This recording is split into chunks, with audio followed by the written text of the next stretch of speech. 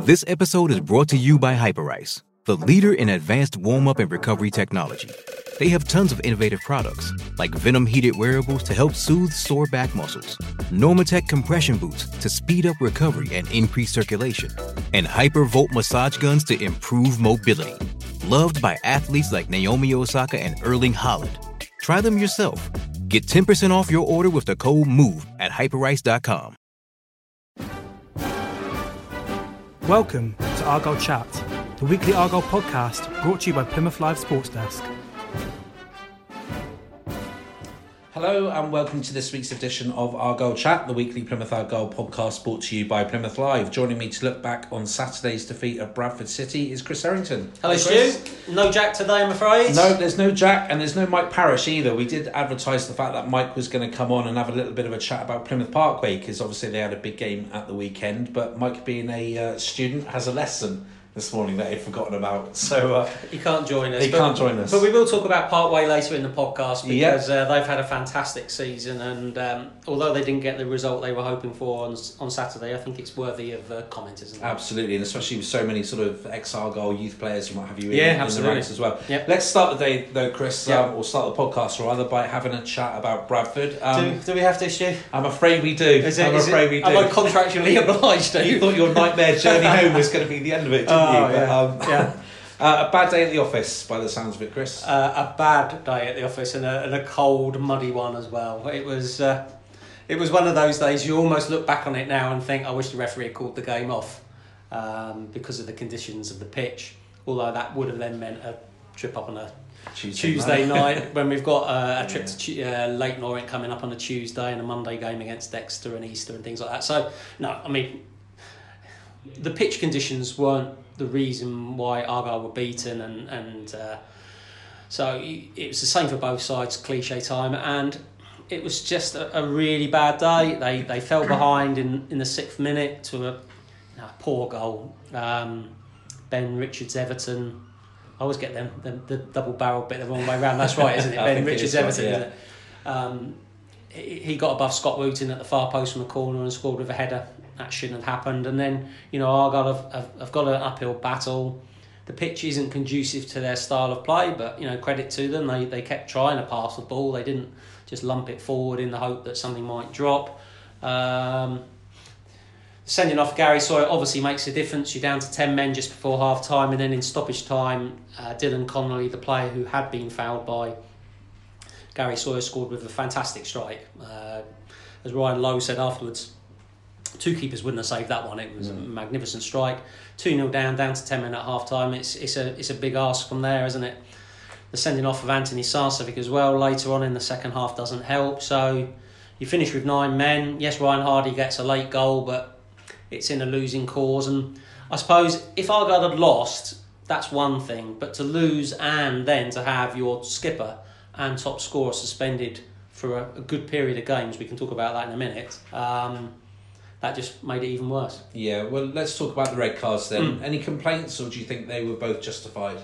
At the time, I thought Gary Sawyer's was with quite a bit of force, and it was a bit of a lunge. Now, I've had a look at it on the TV replay. The referee doesn't have the benefit of this. Certainly in League 2, there's no VAR, is there?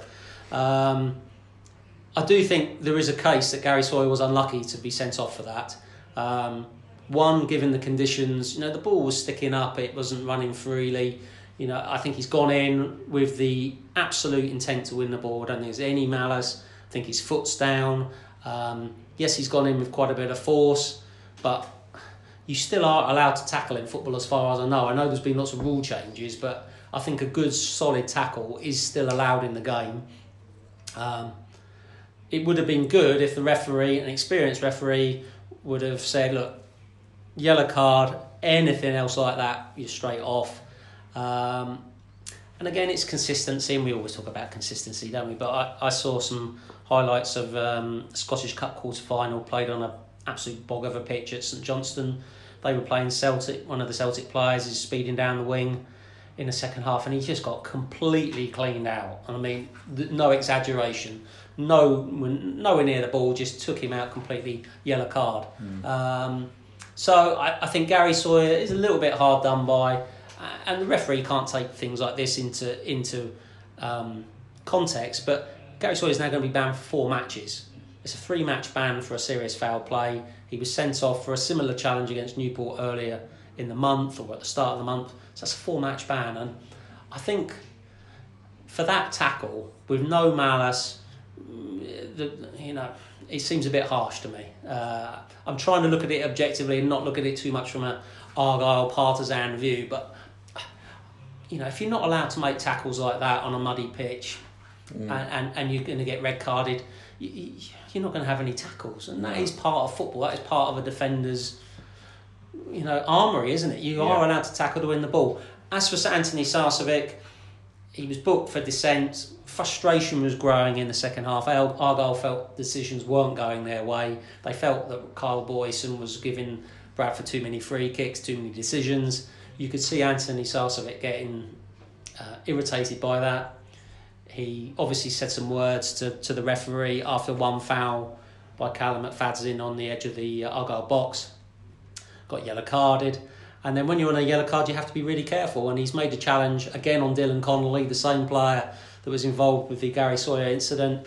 And it wasn't a horrendously bad foul, but I think more often than that, it's going to be a yellow card. And so, in summary, Stu, I think Gary Sawyer was unlucky. Anthony Sarcevic, I think that was fair enough. I mean, the Sawyer one, I think it's a real shame because you did an interview with Gary Sawyer rather did the press a week or two ago, and he spoke at how disappointed he was because he'd gone throughout his career and never had a straight red card. Yeah, had the one against Newport, and now he's got 2 in a month. Yeah, exactly. Which again, both for sort of heavy tackles where. I know Gary Sawyer well. He's not, I know people say something. He's not a malicious type. I have no doubt in my mind, in both occasions, he's gone with the absolute intention to win the ball.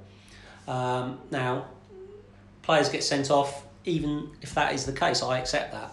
But I do think in certainly on Saturday's example, he's gone to win the ball. It's on a bit of mud. The ball's probably not quite run quite as accurately or smoothly as you might have expected, and in a split second, a millimetre or two, you're too late, you're a fraction too high, and whatever, and you're sent off. And like I say, I just think in those sort of conditions, maybe an experienced referee would be a little bit more lenient, because yes, you've got to adhere to the rules, but if you're going to give sending offs for tackles like that, you could end up 9 versus 8 or something like that, and games could become a farce. And I feel so sorry for Gary Sawyer. And like I say, even if you want to argue, he should have been sent off, to get a 4-game ban for one ever so slightly maybe mistimed tackle, that does seem harsh to me at a crucial stage of the season. Yeah, with regards to the referee, was he influenced, do you think, by the home crowd? I mean, obviously there was a big crowd there. Yeah. As you said, it happened right in front of the dugout as well. It was right in front of the dugout, the Bradford dugout. Stuart McCall had as good a view of it probably as anybody. It was very close to him. All the home dugout go up, which, any dugout would do that. I'm not going to, criticise them for doing that. Of course they would do that.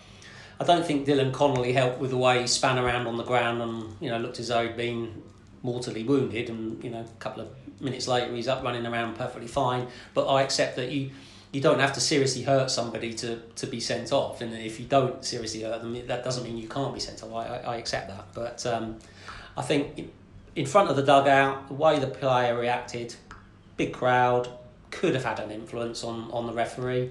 Although he is one of the most experienced referees in the country, he regularly referees games at Bradford, because he comes from Hull, which isn't too far away, so refereeing in front of a large crowd. Strangely enough, Bradford never actually announced the crowd. Very unusual. I don't know if anyone's actually seen it. I meant to check today, actually, but I've no idea what the crowd was, because it was never announced on any of the channels. But Carl Boyson is used to refereeing a Valiant parade in front of big crowds, so maybe a little bit, maybe not. But it was... You could debate the red cards till you're blue in the face. I accept that some people would say that Gary Sawyer should have been sent off for that tackle. All I would say is that defenders are allowed to tackle, and on a muddy pitch, I just think a yellow card and a really stern, anything else and you're off, would have been the right call. But I suppose if I was a Bradford City reporter working for the Telegraph and Argos, I might be saying something different. But I'm trying to look at it. I always try and look at things objectively, because there's no point me, being biased or partisan to Argyle about things like this, because you lose all credibility, don't you? Yeah, it's the club's job to do that, really. Well, maybe. So no problems with Sarcevic. I think Sawyer, a yellow card and a stern talking to. Yeah, I mean, you have to say, when Argyle went down to 9 men, you just thought, that's it, game Yes. over. But fair play to them, they really sort of dug in, pulled a goal back through Ryan Hardy, and that was on 87 minutes. Yeah. So they still had a little bit of time. Did they threaten at all to get that equaliser? There was a couple of times the ball sort of fizzed across the Bradford penalty area, and you could sense they were tense. Yeah, I bet. Because you're 2-0 up. At the start of the second half, they had 2 or 3 really good opportunities to put the game well out of sight. Alex Palmer made 2 excellent one-on-one saves. He really is a very good one-on-one shot stopper, and they were excellent saves. And then Clayton Donaldson missed not quite an open goal, but it wasn't far short of it. So you could argue that Bradford could have been 4 or 5 up and out of sight. But was it as bad as Chris Porter's miss for Crewe? No, it wasn't as bad as that. Nothing. I don't think anything would be as bad as that, but it was pretty bad. But credit to Argyle, to go down to 9 players, you feel like the world's against you, and to keep going. A little bit of fortune with the goal, because the goalkeeper's let it through his legs, and 9 times out of 10, 99 times out of 100, he'd probably save it. But it still showed the mindset that Argyle had. I mean, in the 80th minute, when it's 2-0, and Argyle are down to 10 just before Sarcevic's sent off, Ryan Lowe sent on Dom Telfers as a striker for a holding midfield player in Tariq Backinson. So you're 2-0 down, you're down to 10 men, and you're playing with 3 strikers. So there was no thought in his head about, we're going to try and just hold out for 2-0. Even with 10 minutes to go, he was still throwing on strikers to try and get back into the game. So I think that shows the mindset the manager's got, and then that should and probably does translate to the players. Yeah, we've had a few questions sent in. Good. Craig McFadzean. I'm not sure if he's any relation to the Argyle player. Ryan knows an experienced show today. It was made for Taylor and Hardy up front from the start with that pitch. Well, Brian G. Woodward said something similar. He would have gone with Taylor and Jepcott and brought Hardy on later when Bradford were beginning to tire. Dave Searle's asking, do Argyle have to bite the bullet on pitches like Bradford and play the conditions rather than stick to the football mantra at any cost? Comes back to that whole, Ryan knows one way of playing, and that's the way they're going to play. It is, and I'm glad you asked me that, Stu, because one of the things I was doing before we recorded the podcast was I've done a story for the website about why Ryan Lowe didn't abandon the usual passing style, because I asked him after the game. We stood by the pitch after the game, and I mean, it ruined my shoes. There was so much mud, Stu. It was a mess. So I did ask him, why did you stick? Why didn't you change? And I think if I just read what he said to you, and then this might just sort of cover some of the points raised by Craig, Brian, and Dave. So he said, we said to him, why didn't you adopt a more direct back to front approach given the conditions? And he said, and this is the quote, we did that last year at Newport. Now that was when Ryan Lowe was the manager of Bury. He said, you try and change your tactics and we got beat. I held up my hand for that, so I was never going to change the tactics again. So he's done that in the past. He felt it didn't work, so he's going to, if he's going to lose, he's going to lose on his terms, not by trying to be something else. You also asked about, Ryan Hardy and Ryan Taylor were both sent on as half-time subs. Joe Edwards and Luke Jeffcott were taken off. Byron Moore moved to right wing back. And so why make the change then? We put Ryan Hardy on up there to stretch them, and Ryan Taylor was outstanding. The both of them were. So in terms of tactics, we are always going to go out and try and play our way. In the first half, we had some good bits. We played some good stuff, but the early goal kills you. So I think he's making it quite clear. He has done before, and if ever there was a game where you would change your tactics because of the pitch conditions, that was it. Yeah. And he is still adamant that is the way he wants to play. Now, you can say that's stubborn, you can say that's inexperience, but he's done that once before, changing his tactics at Bury when they played at Newport. And Newport's pitch, as we all know, is pretty bad a lot of the time. It didn't work then, so he feels And you can argue the point about this. I think this is good strength of character in some ways. I'm going to stick to my principles. We're going to play the way we train to play, the way we prepare to play. And if the pitch conditions aren't great, then we're just going to have to make the best of it. And I'd be interested to know, though, he mentions that he did it with Bury at Newport last year. I think obviously got different personnel, different players in his ranks at Argyle. Perhaps Argyle are more suited though to be direct. I'm thinking, put Ryan Taylor on and go along and use him as the target man, as Derek Adams used to. There's Brian Woodward says, as in I would have gone with Taylor and Jeffcott, and there is a case to say that on a pitch like that, Ryan Taylor would have been an option. I suppose one thing to bear in mind with Ryan Taylor is he was just back from injury. He'd only returned to full training on Thursday. So are you going to throw somebody that only returned to full training on Thursday and ask him to start a game on a mud bath at Valley Parade 2 days later? He's unlikely to get through 90 minutes, isn't he? Well, he certainly wouldn't have got through 90 minutes. No. He played 45, I accept that. Ryan Hardy is a good point where, again, he scored a goal as a sub. That's 5 goals he's scored, all as a sub.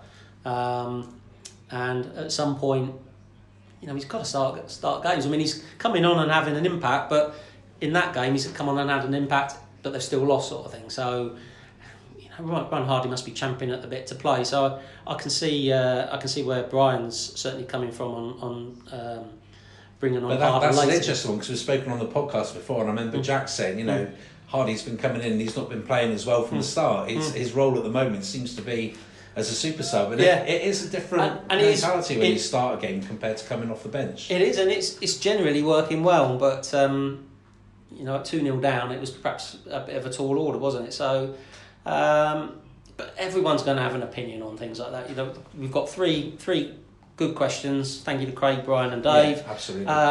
And they've all gone for slightly different options and takes on things.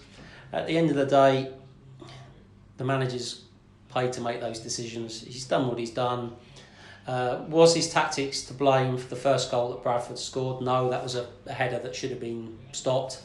The second goal is a fantastic strike where 9 times out of 10 the ball wouldn't have gone in the net. You're down to 10 players, then you're down to 9. Ifs, buts, maybes and things like that. But after a game like that, there's always going to be questions of managers' decisions, and they just have to take that as part of the job. On balance, I wouldn't have disagreed with too much with what he did, to be honest. The team had been on a good run of form. Yes, they'd drawn 2 games before that, but Byron Moore and Luke Jeffcott have been playing pretty well up front together. They've formed quite a good partnership. Yeah. Do you want to break that up, really? And if you are committed to playing, we're going to play on this, whether the pitch is a mess or not. If you're committed to playing the way you normally do, then why bring Ryan Taylor into the team, for example, or Ryan Hardy? Just carry on the way you've been going and hope you can make the best of it. So the people at Bradford, Stuart McCall and people I spoke to were impressed that Argyle tried to, play their normal game despite the conditions. But maybe they're saying that on the back of the fact that they just won the game and picked up 3 points. Yeah, absolutely. It's always a tough place to go, isn't it, Valley Parade? And we spoke on the podcast last week about the importance for Bradford. We felt that was a game that, if they had aspirations to get into the top 3 or even into the playoffs, they really had to win that game. And you've got to give them credit as well. They came out and, by the sounds of it, started well and put Argyle under pressure. They've got some good players. They've got some good players. They shouldn't have been 9th in the table with the squad they've got and the attacking ability they have. They had Shane McCartin, Lee Novak and Dylan Connolly playing behind Clayton Donaldson, and they could still bring on some decent attacking players as subs after that. So they've been underachieving this season. I thought they played okay, and they deserve to win, but it was a bad day at the office. Going back to the pitch as well, I mean, you have to remember as well, it was only a few weeks ago that Argyle went up to Macclesfield and played on not as bad a pitch, but similar in the sense that it was very boggy, very hard to play on. And to be fair, they stuck to their principles in that game and they came back and got the equaliser.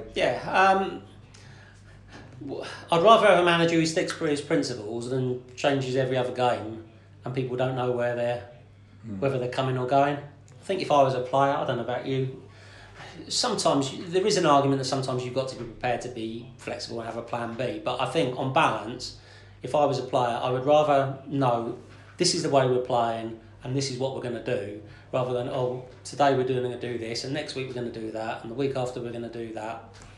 But at least the Argyle players know what's expected of them now. They just have to go out and do the jobs that are expected of them. Absolutely. Well, welcome back to the second half of the podcast. We'll finish with Bradford now then, Chris. You've got that off your chest. Thank you, Stu. Can we move on? Indeed. Thank you. You did an interview with Simon Hallett last week, which was very interesting. He spoke about a 5-year plan and making Argyle a sustainable championship club. What was your take on the interview you did with him and the comments that Simon made? Well, it's always interesting to talk to Simon because he has got some good ideas, good thoughts. He's very open, so he's an interesting guy to talk to.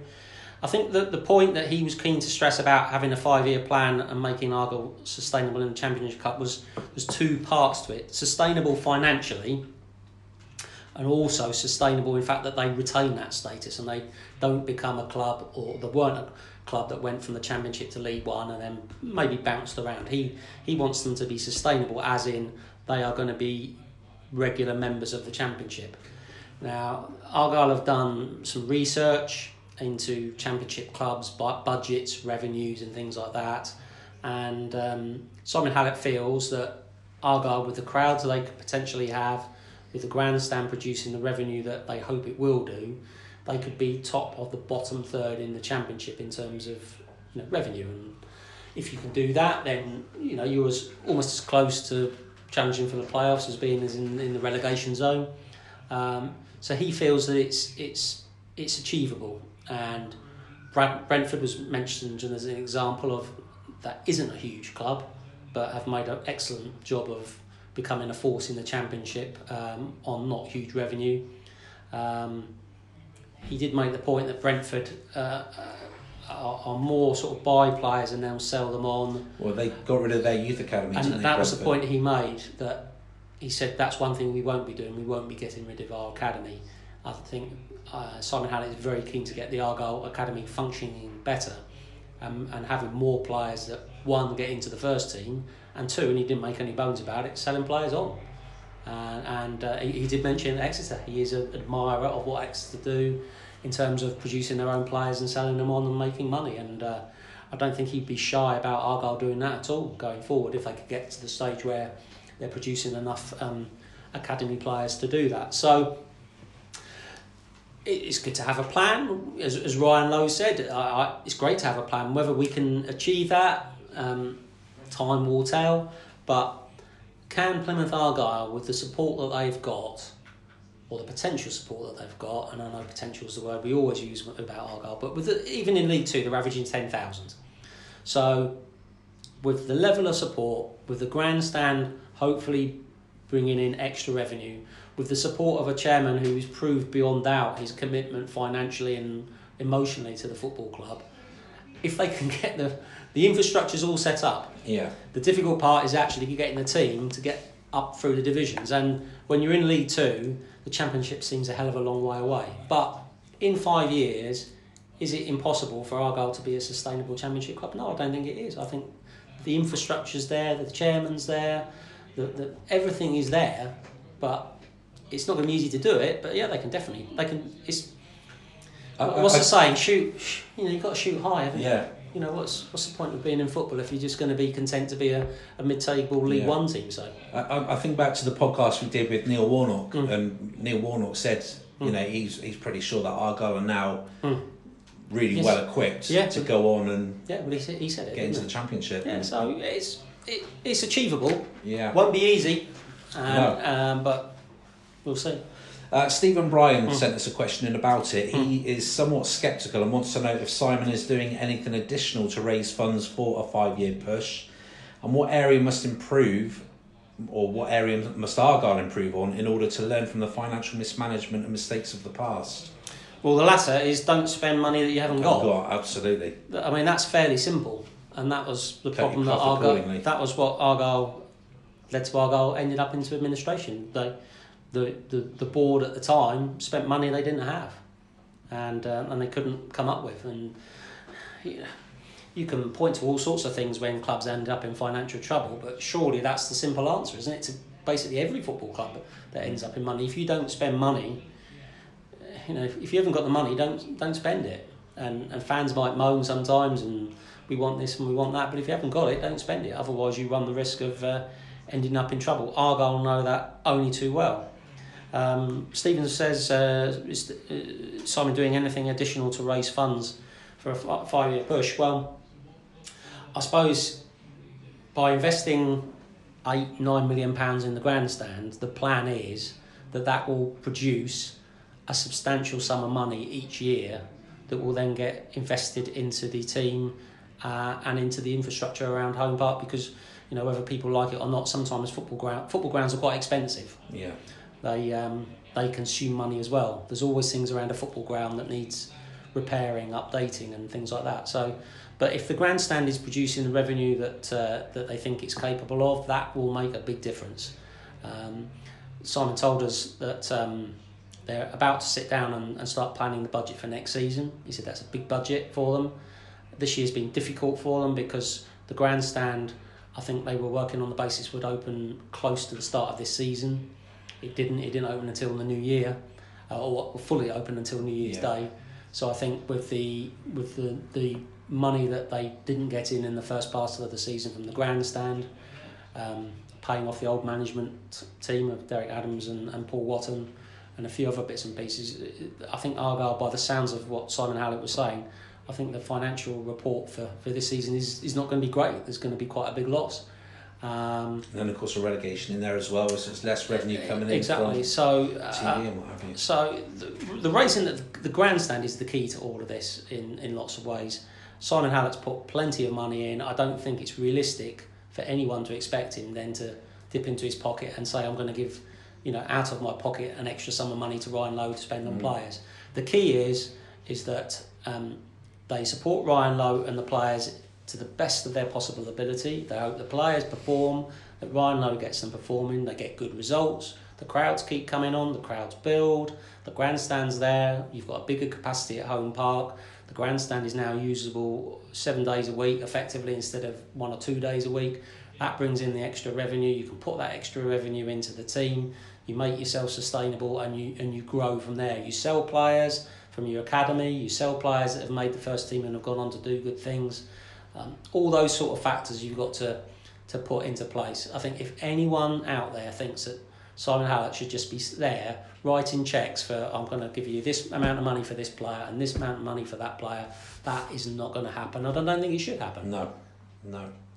Stephen makes a point as well about raising funds. You only have to look at what Argyle are doing in the summer as well with Little Mix and the concerts that are going on at Home Park. Yeah. That's all part of the long-term plan and ways of raising funds to reinvest in the football club.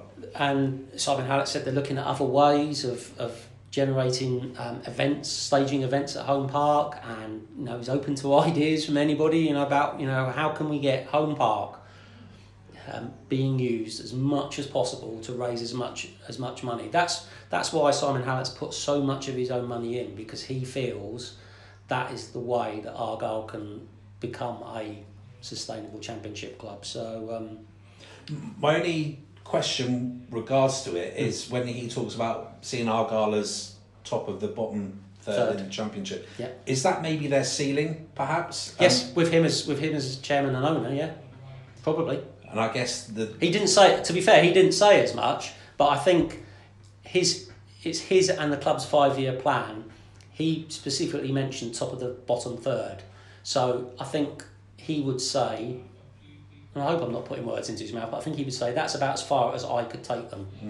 Now, you look at the clubs in the Championship and that are losing millions and millions and millions. They have to be bankrolled by very rich, wealthy people, often foreign.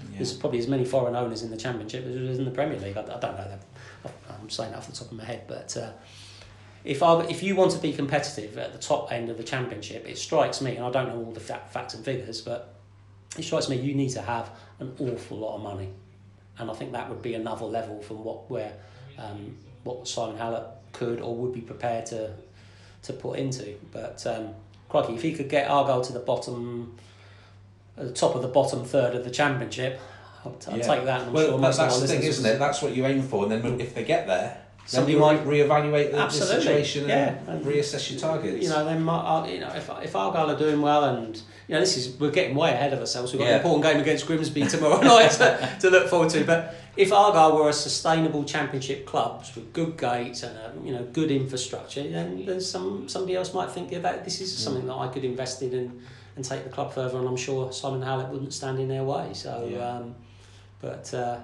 And you look at Brentford, they are a pretty unfashionable club, and you have to give them credit for their recruitment process, because the players that they've bought in and sold on, I'm thinking Neil Mopay, who's at Brighton, and there's a lot of talk of Ollie Watkins now going on to bigger and better things. And Simon Hallett did say about data analytics. Yeah. And Brentford used data analytics a lot, and I thought it was really interesting what Simon Hallett said about the Argyle way, their football philosophy that they're going to develop, and that basically they're going to have a criteria, a guideline of the players they want. Sounds like Moneyball. I think it is to a degree, and of course Simon Hallett's lived in the United States for 25 years, and Moneyball is being adopted in American sports, baseball, the Oakland A's and things like that. So I think he's a big believer in data analytics.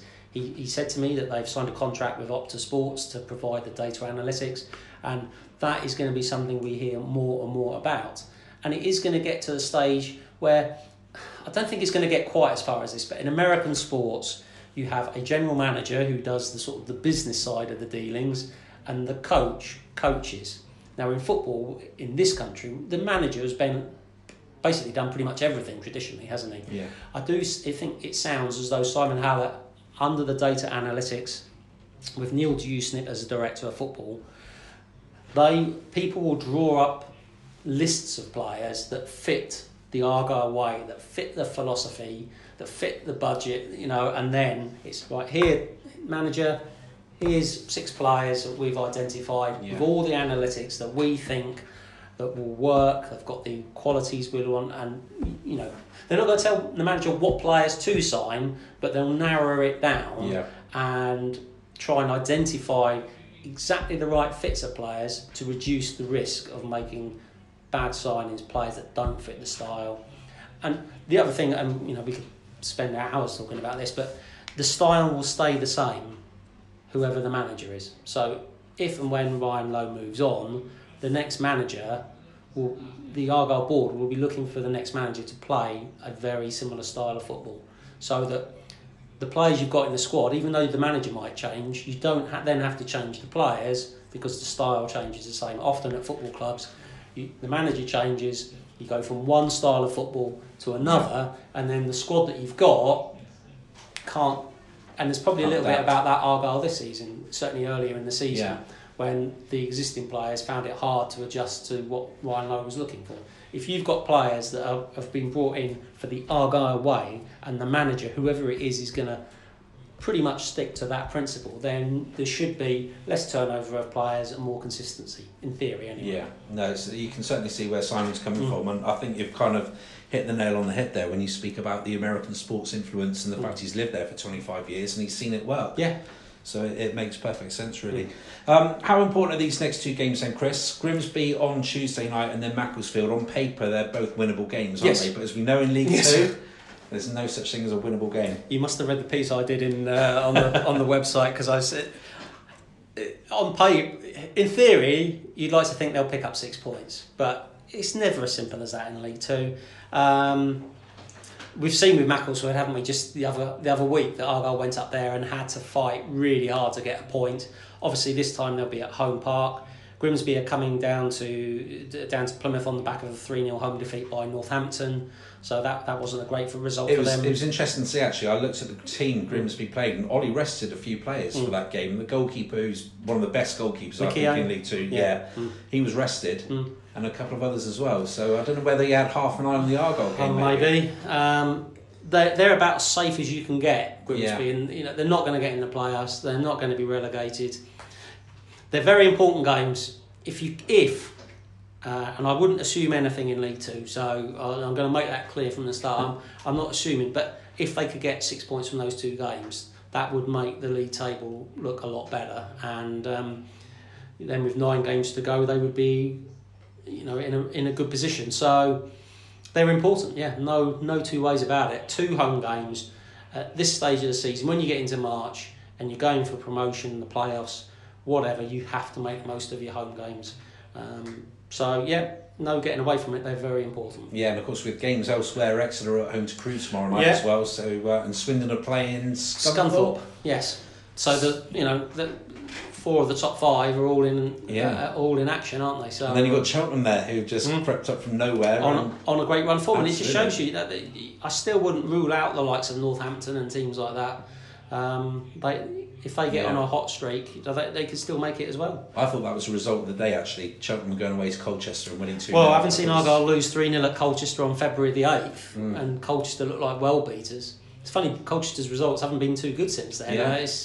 But that's League Two, I suppose, Absolutely for you, is. isn't it? But fantastic result for Cheltenham, and you can't underestimate them. I mean, we've definitely said on the podcast before, but it's worth reiterating that Michael Duff's done a fantastic job there, and a couple of the signings he's made are really paying off big time. Absolutely. Alfie May's come in and been banging the goals. Yeah. But they were talking about Cheltenham on the EFL show on Saturday night, and they're saying that they've got 8 strikers now at Cheltenham. So it's keeping everyone on their toes. Yeah. But as we say, they're certainly scoring goals.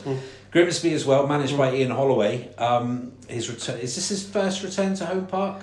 Yes, I think it is. I need to double check, but I'm sure. Obviously, they played Leicester up at Leicester, didn't they? They did. I think the last time, and I stand corrected, but I think the last time Ian Holloway was at Home Park as an opposition manager was for Blackpool towards the end of the relegation season in the Championship when Paul Mariner was in charge of Argyle.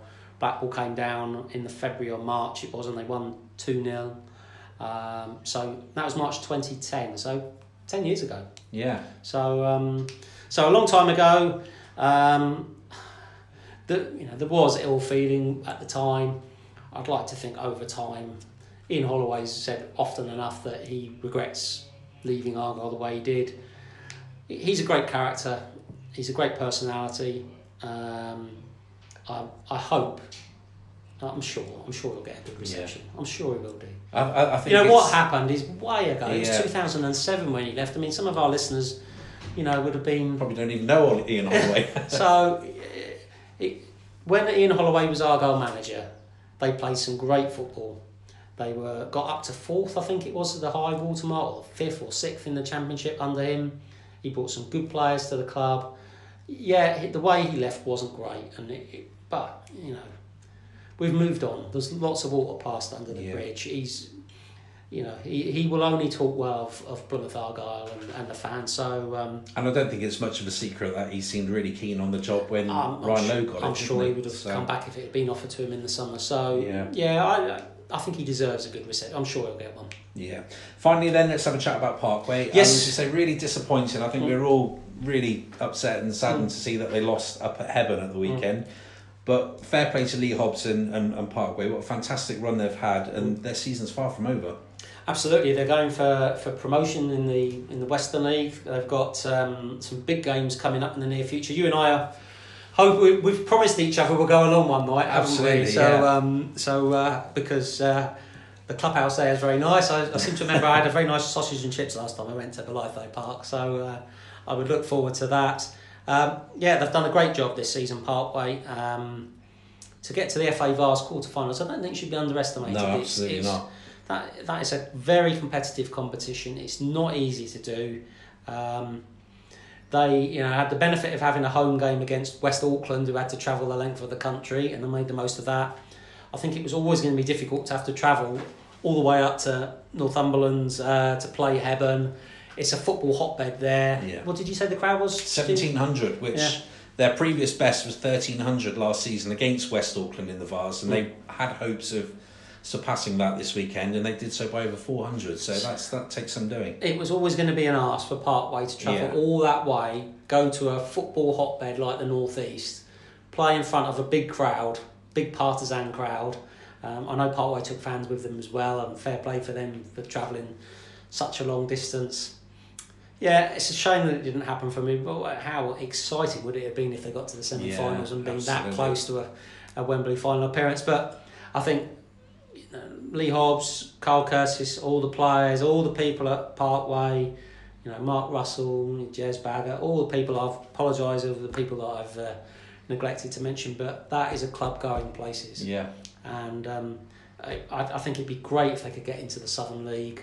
Then you start playing against some decent non-league teams with ex-professionals, and it'd be great. It'd be great to see them in the Southern League. So I wish them all the. I suppose the key is disappointing to have lost the quarterfinals, but that doesn't have to define your season or affect your season. If they can go on and win promotion, then what a great season they'll have. Well, I spoke to Hobbsy last week before the game, and he said he was, borderline devastated when the draw was made, because it was the worst possible draw they could have had. Yeah. Away at the favourites, as far away as you could possibly wish to travel. Yeah. And after they'd done so well to beat West Auckland in front of a big crowd at home, it would have been great to have had another home draw, because that's the only home draw that they had in the Vars run. They did an awful lot of travelling, didn't they? Yeah, absolutely. So, but they got another massive game on Wednesday, because they got Bradford Town, not Bradford City, but Bradford Town, who are Somerset based, we should say, because Jack was asking last week, wasn't he? Thinking it was up in West Yorkshire. And they're up at the top as well, aren't they? They're second, yeah. Well, they're actually level on points with Yeah. Parkway, with the same number of games played, but Parkway have a better goal difference. So, and haven't they got to play Bradford at home as at well? home, that's the one that we're planning to go to, isn't it? Yes. So hopefully we can. We're glory hunters. We're going to turn up for the top for the of big game, yeah. top of If the table the fight. rain will stay away, Yeah, crikey, it'd be nice, quite wouldn't it? welcome. Absolutely.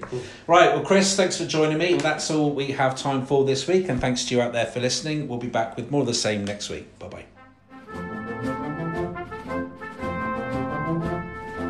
We're always happy to hear from you, and if you have any questions for our panel, please tweet them to our Twitter account @HeraldPAFC or visit our Facebook page, Plymouth Argyle The Herald. Thanks for listening.